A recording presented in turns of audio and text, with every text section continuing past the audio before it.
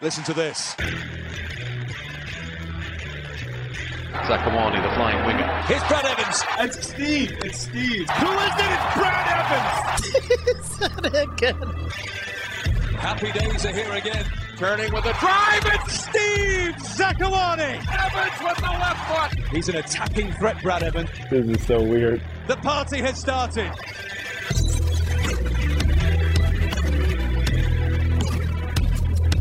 Hey, what's up, everyone? Welcome to another edition of Side by Side, and we're coming to you after a not disappointing, but the Sounders dropping 2 points to the LA Galaxy. I think we were all encouraged by the second half, the return of Jordan Morris, Nico Lodeiro getting major minutes, Rui Diaz getting on the score sheet, all positives, and then even more encouraged after last night with Sporting Kansas City failing to capitalize on the Sounders dropping points, and it looks like it's in the Sounders' hands. So the Sounders have done their best in the past 6 weeks to throw this thing away, and it just won't leave them. So we're in good shape, and we can talk about the Galaxy game, what went right, what went wrong, the game against Vancouver coming up, but there were so many questions from you this week that we're just going to run through a whole bunch of questions and try to cover all the bases that the fan base is talking about, give you our perspective, our opinions, and I'm sure some will be right, some will be wrong, but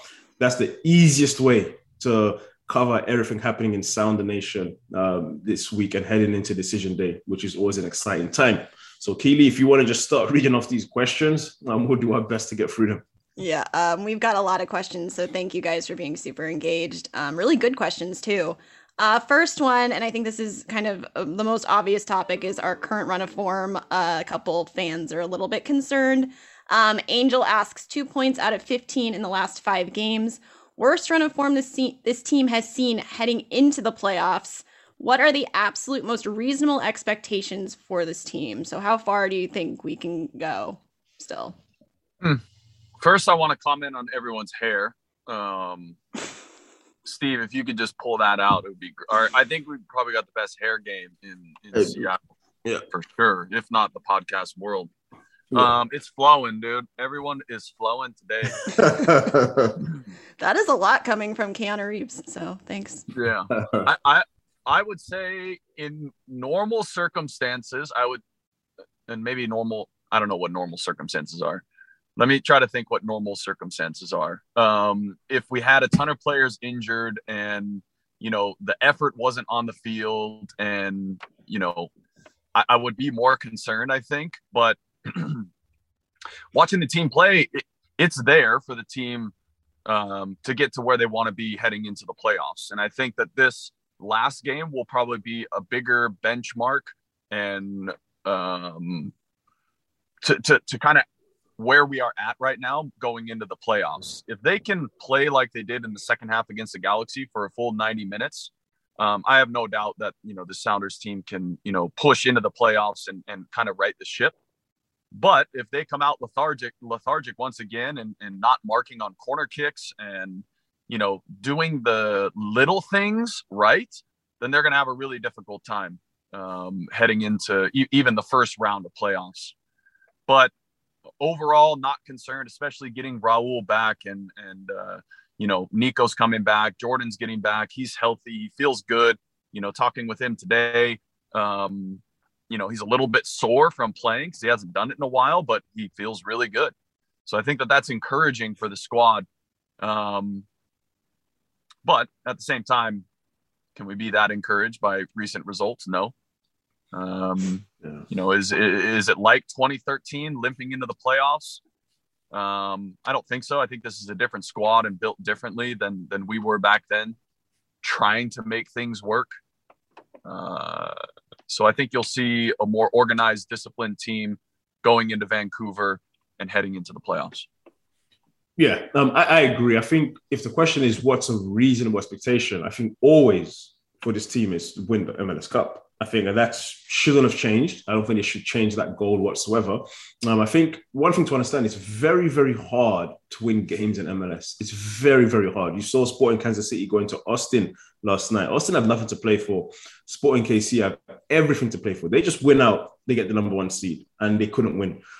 It's not easy. I think the Sounders clearly overachieved in the early part of the season, down to good coaching, players stepping up that you never had expected to. Atencio, how he was a monster. Sissoko came in for who was at that time top 3 or 4 defenders in the league. He goes out, Sissoko comes in, and you don't miss a beat. And you were picking up so many results you don't expect. For example, the Sounders win in Austin. It's probably a game where, if we drop points tonight, that's fine. And the Sounders always found a way to get points.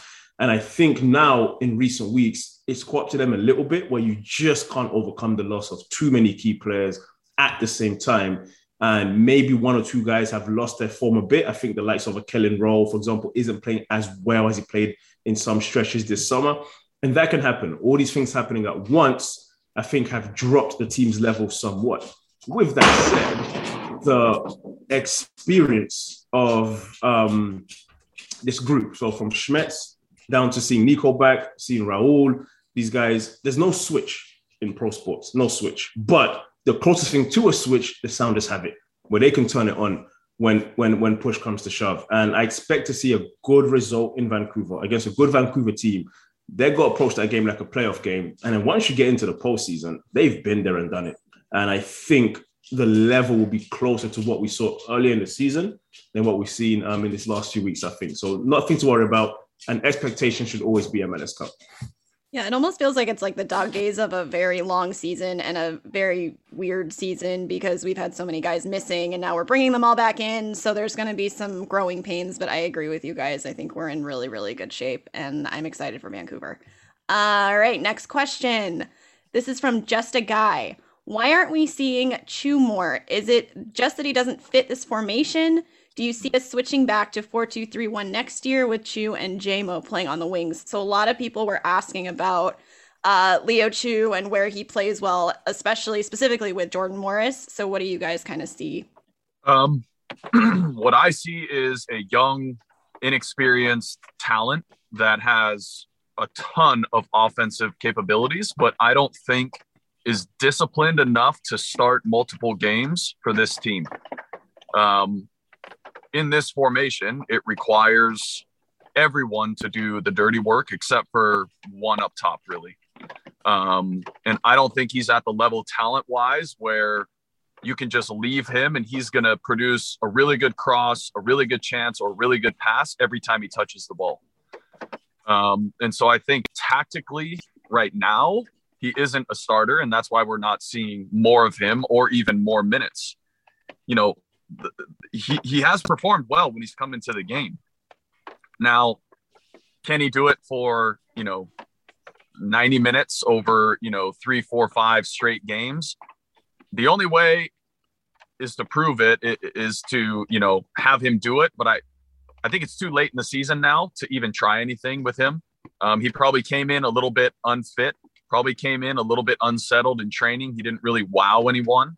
So maybe he's a gamer and we don't know it, but we're not at a point in the season, and we haven't been, where we can just throw out a new player and expect them to perform. The guys that have come in and played significant minutes are guys that have been in the academy system for, 3, 4, 5 years and that have got minutes throughout the last couple seasons and kind of know what the expectations are to be a Sounder. I think you get some leeway when you're an attacking player, but right now that's why we're not seeing so much of Chu. He isn't being trusted by the coaches, and that probably has something to do with stuff we don't see on the day-to-day basis in a training session. Yeah, I think the very best you can expect from him you saw in Colorado. He came on, the team that day needed a spark. The Sounders weren't outplayed, but weren't at their best. And he's something different. He's an impact player, obviously raw speed. You can't defend that and the kind of pace he has. And I think he came on that game and, there was a lot of space for him and he can go 1v1. But if I can talk about the wing position and watching him, he's still someone who from minute one, I wouldn't start him. Because as a winger, it's not going to be just 1v1 the whole game, especially in today's football. It was a bit more before. Teams are too good tactically. They'll suss them out very quickly.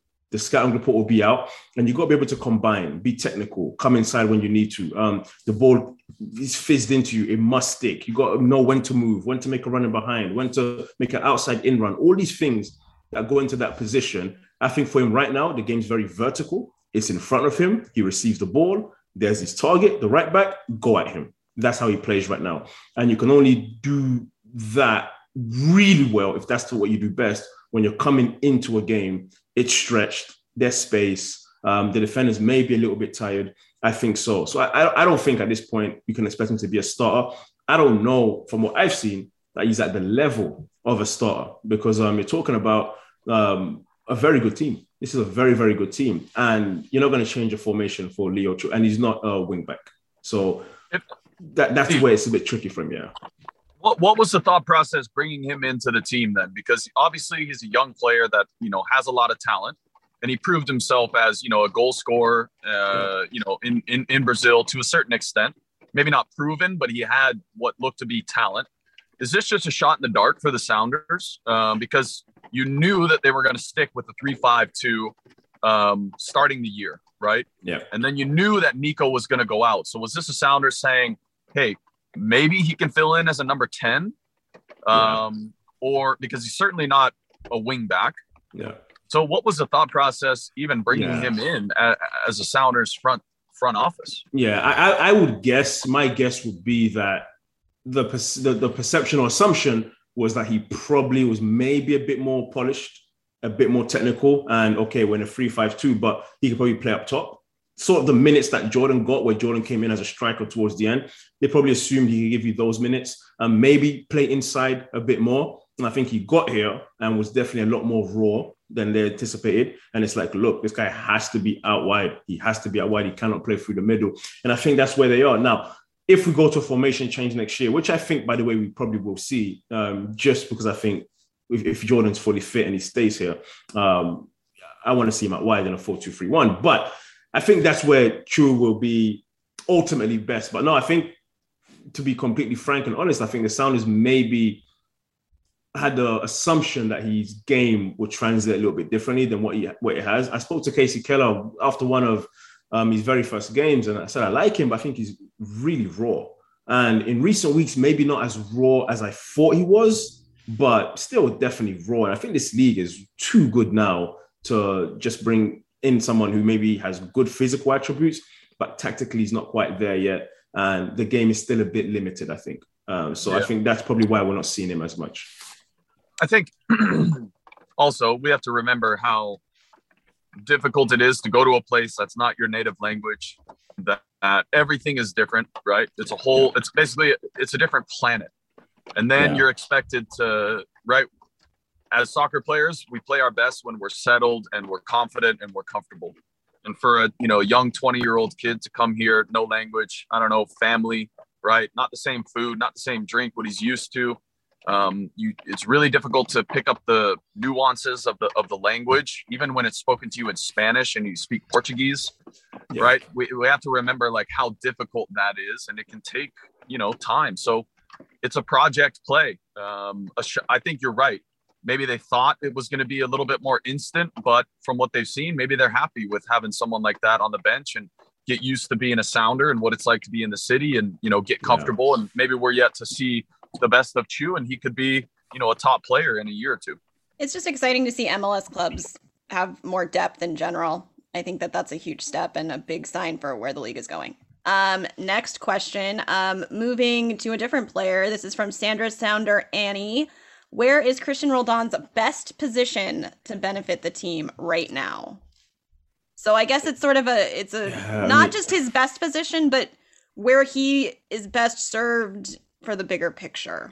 We're going to have this conversation for all of eternity, I think. The right answer for him is never going to be known. His best work this season is a bit of a combination of when Nico Lodeiro went down and he was forced to play slightly higher, so in behind the striker, sort of a hybrid 8-10. He did his best work. And it wasn't because he's a playmaker in that role who could fill Nico's shoes. It's because he makes such good runs into the channels.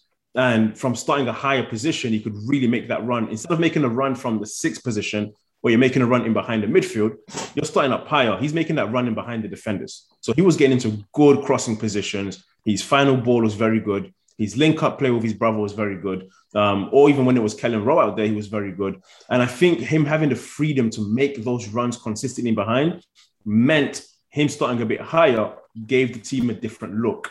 And he's so disciplined that he's going to come back defensively anyway. And so you don't lose too much shape there. So that's where he played his best football this year, was when he was forced to play a bit higher.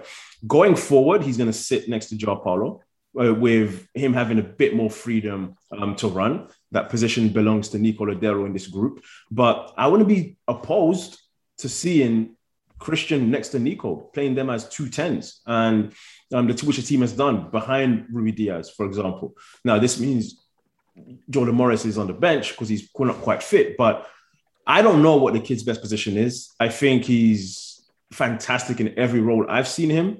He gets the job done. He's someone who's going to give you at least a 7 week in, week out. He'll sprinkle in a few 8s here and there, and then every now and then you'll get a 9 where he's scoring bangers here and there, but you know what you're going to get. And his name is written in concrete on the team sheet. It's just there. And the only question is, where should he play this week? And he's been a bit of a victim like Brad was, in a sense, where they can play so many positions that you start fitting them around other guys, and maybe not their very best role, but you'll take their second best role because you cannot move anybody else. But in this team, he did his best work when he was slightly higher, but I'm not too worried about where Christian's playing. I'm just worried, is Christian playing? I think that's the more important question. Yeah, that's a tough one. He's just such a well-rounded player. It's the gift and the curse, not the Jay-Z album, Steve. It's great album. It's I almost would like to see him right now at this point in the season playing next to Raul and putting Atencio and João back there. And just right now we're lacking that defensive prowess for some reason. And yes, Christian provides that, but he provides much more going forward. So maybe he's so good at getting him behind, and he's really good in the air also. And if you're not going to start Jordan, you're not going to start Will, obviously, is out. So give Christian a chance to play up top and get him behind and stretch defenses. And I know this is terrible. I thought that was a little kid, but it was a toy. It's my dog. I'm muting myself, guys. Squeaky toy. Just hang in there. Hang in there. And I know it's late in the season. So yeah, maybe it's more, Nico and Christian playing next to each other, but I don't think Nico does well when he has to be disciplined so much. He's so good at wandering and, overloading a certain side. And I think adding Christian to that space, Christian's able to play one position and be disciplined. So you're just negating the effectiveness of Nico if you put someone next to him. Yeah, I don't know what his best position is, but I mean, I think in a 4-2-3-1, he's better apt at sitting in front of the defense. But with 3 back there, do we really need a second one sitting that's offensive? Might as well push him forward. I don't know, man. It's a tough one because he's provided so much going forward for this team. And he just does the dirty work, right? And that's what you need up top there.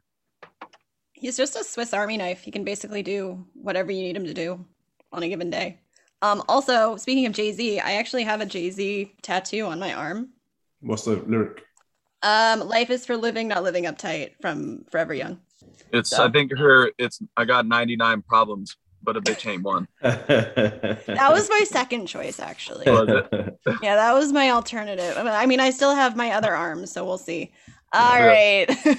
Next question. So this is sort of along a similar line. It's for Brad and Steve from SSFC_J. As a player that was used all over the pitch, thank you for your service. What would be your positive critique of Kellen Rowe this year? What have you guys seen from Kellen? Yeah, I think the expectation for Kellen from the fans, from the front office was okay, he's going to come in and play sparingly and, give us a couple minutes here and there. But if we're looking at the total of this whole season, I think he's provided way more than anyone could have thought or imagined. Especially at that price. I think he's only on $200,000 a year. If you're getting a guy like that can, play for that kind of money and be beyond serviceable for a team that was first place throughout the majority of the season, you have to look at that as an absolute plus and win. I think right now we're at the stage where with this run, you kind of just have to get back to basics and look at what the team did really well early in the year. And I think that was each player playing their specific position very well. and getting the ball to the players who need it the most.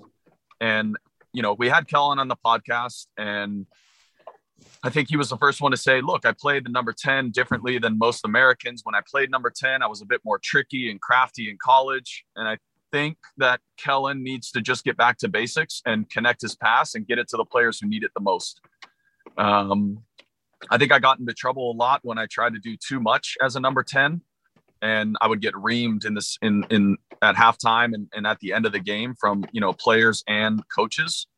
And in that position, you're expected to create, but when you're an American guy who's just kind of there because he's filling in a role, I think your job is more just to connect, occupy space, win headers, collect the ball and get it to guys who are the creators.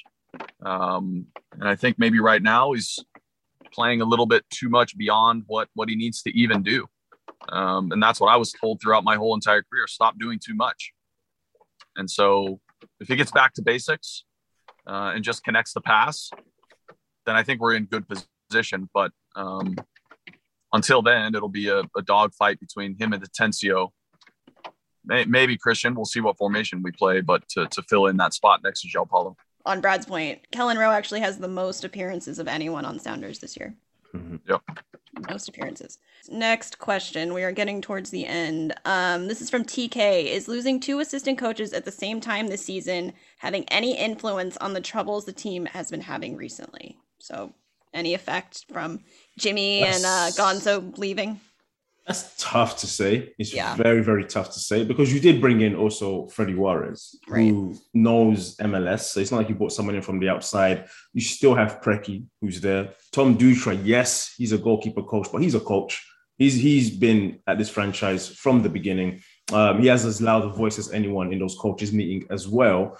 So I think you have enough people there to not draw a direct correlation and say it's because Jimmy went and Gonzo went and things began to fall apart, because there was some really good form after those guys left. And I think it's more to do with, it's very hard over 34 games. There's a reason you signed Nico Lodero, Raul Ruiz-Diaz, Jordan Morris. There's a reason. And you haven't been able to call upon them. That's the first time they were in a match day squad together this season. And look how good the Sounders have done. So I think this is more to do with a lot of other things. Of course, you miss those guys. Of course, especially Gonzo tactically. I think you've seen his Atlanta teams. He's tweaking and changing things. He's always trying to be one step ahead of the opponent. And he's always thinking about the game from a tactical sense. And then Jimmy, I spoke with him a couple of days ago. He was mortified by the set piece defending, when Chicharito scored. So I think things like that, he'd be the next day on the training pitch with those guys, probably working on the defensive shape or something basic as a set piece where 3 guys chase the ball and you leave Chicharito, of all people, 1 yard from Stephen Fry. It's unbelievable. So yes, small things, but I don't think you can say had they been here, the team wouldn't have suffered a slump. We've had many slumps, worse slumps with them here. So I think it's probably for different reasons. Yeah, I would echo what Steve said, and I'm trying to think as a defensive coach, I depart a team and they do well, and then all of a sudden there's a dip in form, especially defensively. And the Sounders don't have a defensive coach yet, I don't think. One that can take guys to the side every single game, and it's different when you're talking position-specific coaches taking you to the side versus a Tommy Dutra taking the forwards to the side and talking about their finishing, right? Things are relayed and echoed differently. So I understand Schmetz has a great overall view of the game, but it's different when Schmetz talks to the defenders than when, a Jimmy talks to the defenders, because he's been working with them since preseason on very specific tasks and little nuances that maybe Schmetz has an idea of or Freddie has an idea of, but it's not the same as me talking with one person and giving them info every single day and working with them specifically. So only so long you can have that, honeymoon phase of, okay, we lost these guys. Maybe those little things are still in my mind. And then that's why we have coaches, is because when we have the dip, they're there to give us that little jolt and that little prick saying, hey, you did this wrong today. You got to focus, or we're taking, doing all the set pieces today and we're going to be sharp, right? But it's not just a set piece on the weekend. It's what happened before that led to the corner kick. Yeah. Right. So we can focus in on not marking inside the box, but it's the play before, 2 plays before that led up to the corner kick. Why are those plays happening? The last thing you want to do is give up set pieces at this stage of the season. It's going to change games for sure. We know that. And so sometimes maybe you don't do set pieces on a Wednesday like you did before with Jimmy, or defending set pieces because you think you got it covered, right? And it's when you lay off the gas just a little bit that you start to get bit. So I think it came at the right time because I'm here at training right now. I stood outside while they were watching video, and the first thing he brought up was a set piece. And so you're going to see a different focused team on set pieces, especially going into Vancouver, who great service of the ball. They're fast. They're going to get in behind, and you're going to give up set pieces. And with Brian White in there, right, he's an animal. He's going to literally crack his head open to get on the end of a ball, especially in this match. That whole team is going to be desperate in Vancouver. If the Sounders aren't switched on, it's going to be a long night.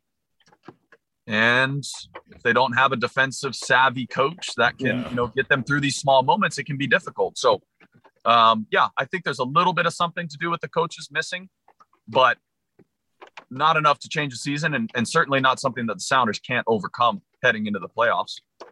That's really good insight. And actually, the next question is from Trevor Silva. What's going on with set pieces? I guess you guys have already talked about that, but more specifically, what is going on with set pieces? It's tough to say. I always felt, again, I was not the player that, would be given an assignment on set pieces. I either will be on the post or they'll say to me, stay high.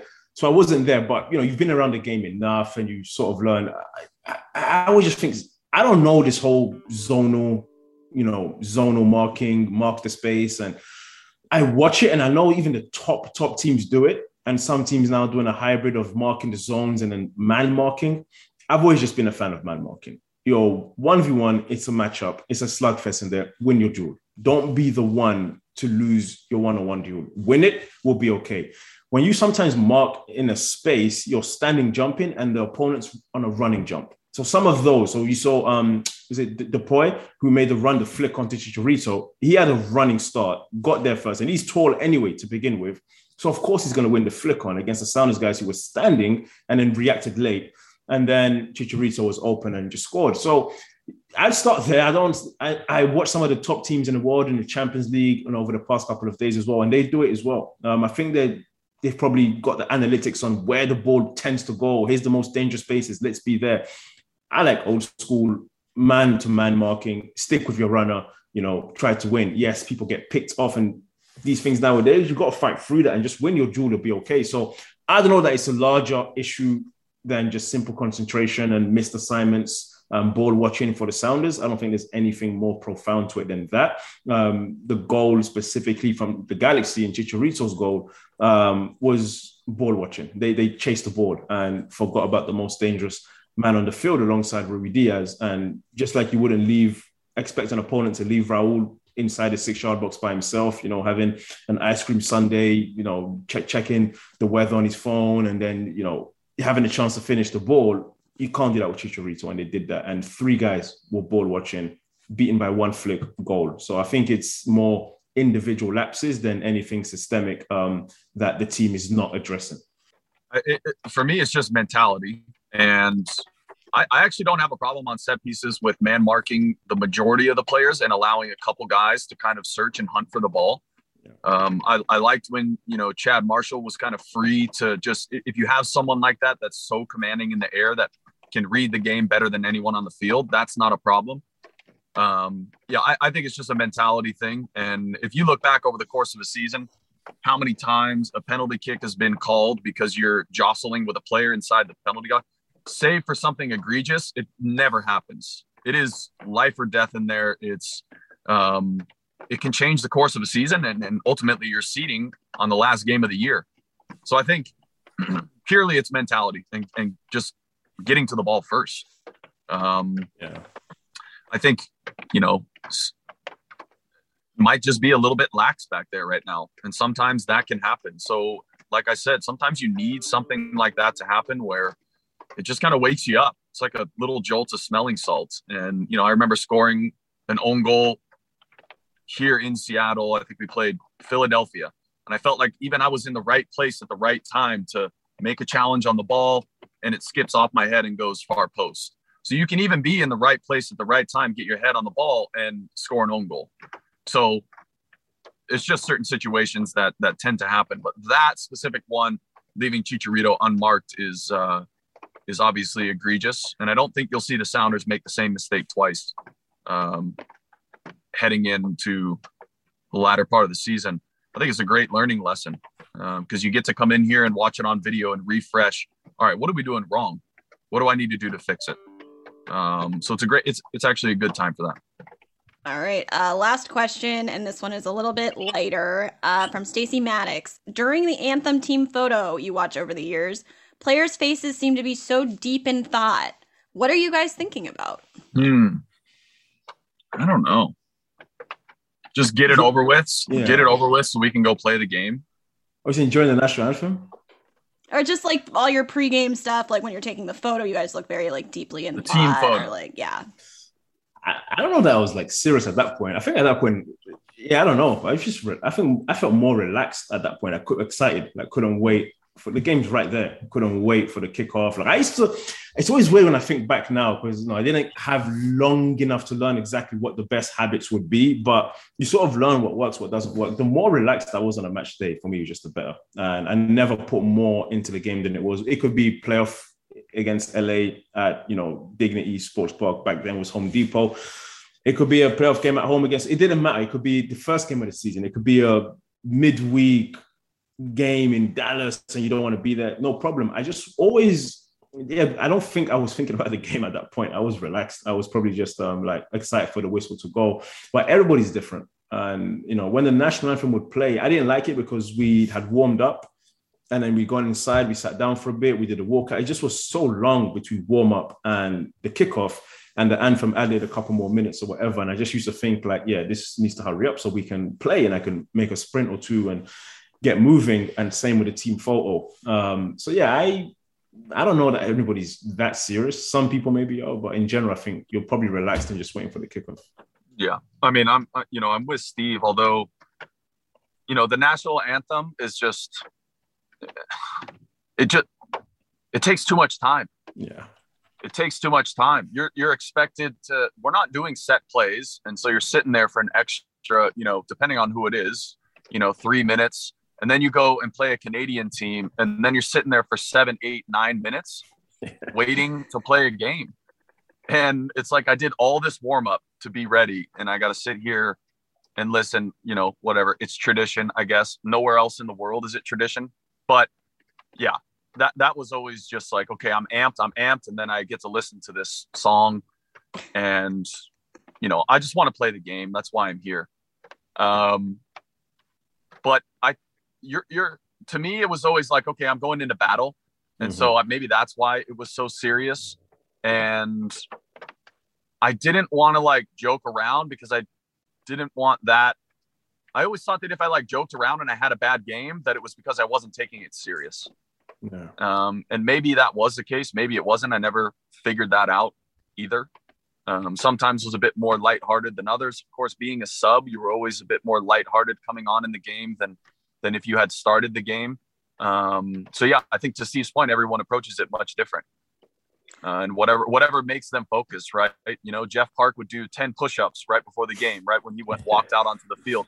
Omar, at stages in his career, Omar Gonzalez would lay on the field in Shavasana and take 10 deep breaths before the game started. So I don't know. I think Jeff used to slap himself in the face also really hard. So I started doing that for a bit. So I don't know what worked. Who knows? Yeah, I think it doesn't. Yeah, I mean, we have the smelling salts there. There's all kinds of stuff you do before the game. But your routine, yeah, I think I always felt once the whistle blew, every ounce of nerves or, butterfly, it just left. And you just, okay, here we are. Just make your first pass and play. And it's so weird. I think back now, because I was walking down on the pitch for the first time in a long time. This last week I never noticed the fans when I played. It's weird. As much as you can be 50,000 in there, 30,000. Yeah. It was actually worse when you went to Dallas and you could hear everything they were saying because it's 20 people and everything they were saying, you could hear it. When it's 40,000 in one big voice, you can feel obviously the support, the boom, boom, clap. You could feel it. But when the game's on, you're just playing football. It's just I think yeah, want to get the game going, I think is the correct answer. Well, I think that's the biggest thing about being a professional athlete is that percentage of the percentage that can drown out all the noise surrounding your task at hand. Yeah.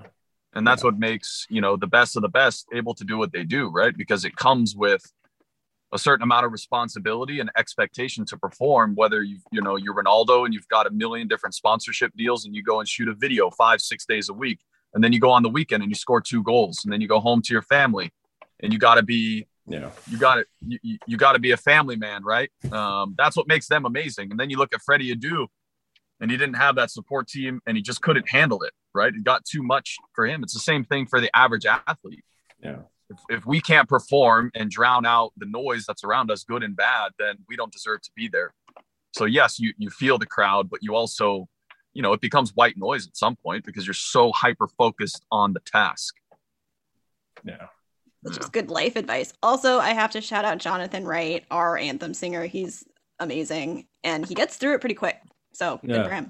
No, the anthem's good. Yeah, I back to that point on there, Brad saying about the crowd and stuff. Where you went away like into a hostile environment. There's no equivalent in our sport. Like I go to so many basketball games. I wish there was something like I remember years ago going to Cleveland Golden State Warriors final, NBA final. I mean the Cleveland fans were booing the heck out of Steph Curry. The heck.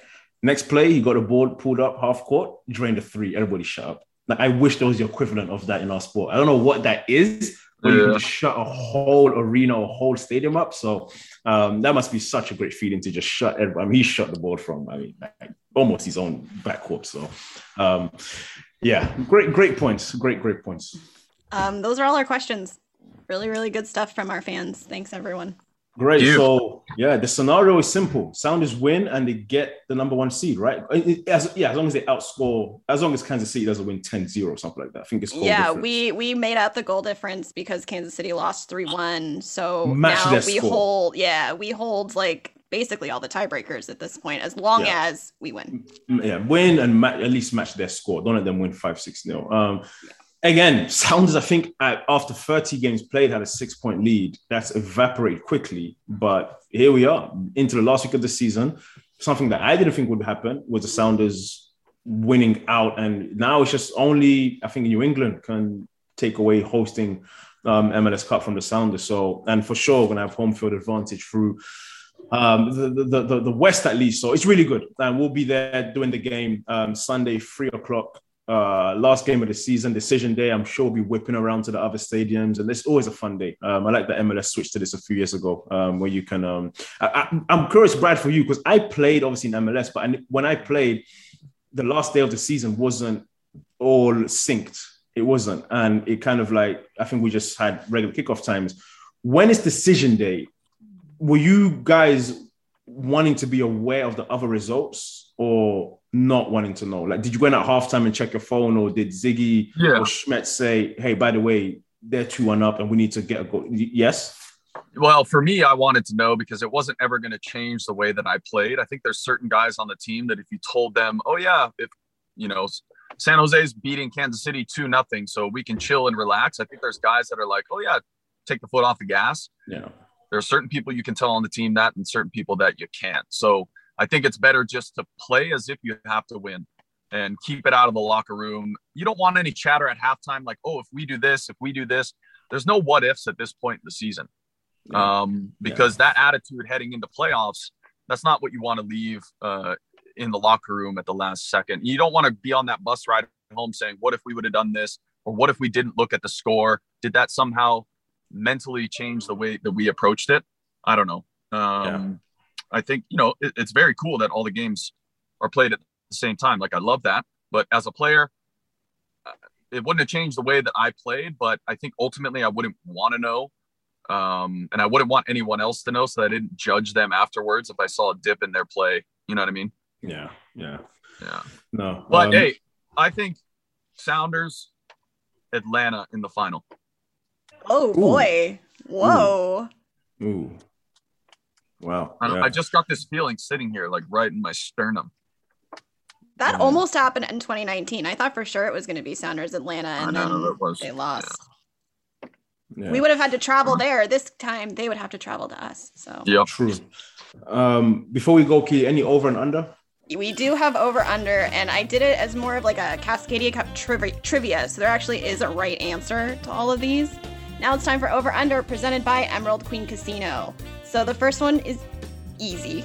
Over-under number of Cascadia Cups Sounders have won in the MLS era. Over-under 3. How many Cascadia Cups have the Sounders won in the MLS era?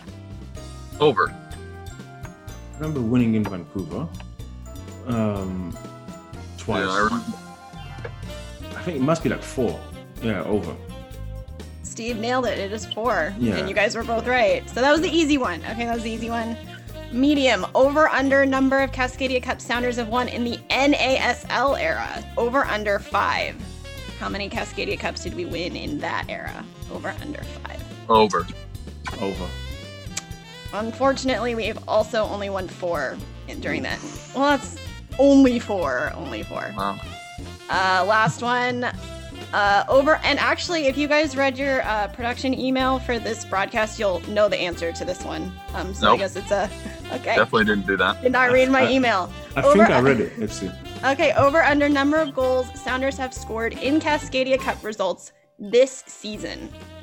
Oh, How I many didn't read- I goals? didn't- Oh, that was when you put the standings. Oh, I didn't. I gave you guys the standings in that email, so I no did not no read that checking far. it. No checking So, it. what's Over the under over-under? 8. Over under Oh, 8. over because it scored 6 in Portland.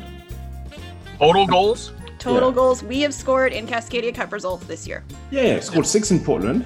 Had a 2-2 tie against Vancouver. 2 draw. Yeah, over. Pretty sure we scored again against. Yeah, it has to be over. Has to be. Yeah. It's 10. Yes, There you it is go. over. It's over. There you 10. You could have said that you read my email and you would have gotten it. I did read the email. I just glossed over the standings. I'm just kidding. I'm just kidding. I know I'm long-winded in those things. This edition of Over Under was presented by Emerald Queen Casino, the betting capital of the Northwest. That is all from me today, guys. Wait, I'm actually going there this weekend. Emerald Queen Casino. Really? Oh yeah. I've been craving a good night of roulette, and it's time. So I'll be there. We'll see. Wish me luck. But we'll be Sounders. So it's 3:00. Sounders, Vancouver. In Vancouver. I mean, what a game! It's weird as well to see the team away from home on the decision day, which is really, really weird. I think it's the first time it's happened. Yeah, normally always here, so that'll be weird. But I mean, what a massive game on the line. You got to treat it like a playoff game. We'll be back next week. Hopefully celebrating number 1 seed and then breaking down what that playoff matchup will be. If it ended today, the Sounders would get a bye, correct? Yes, we have a bye if it ended That's what today, happened. and we play on Thanksgiving, also Oh, on that Thursday. on that Thursday. Oh, with Seahawks. Okay, yeah. So no, we'll be back next week. As always, thanks for listening. This has been Side by Side. Talk to you guys soon.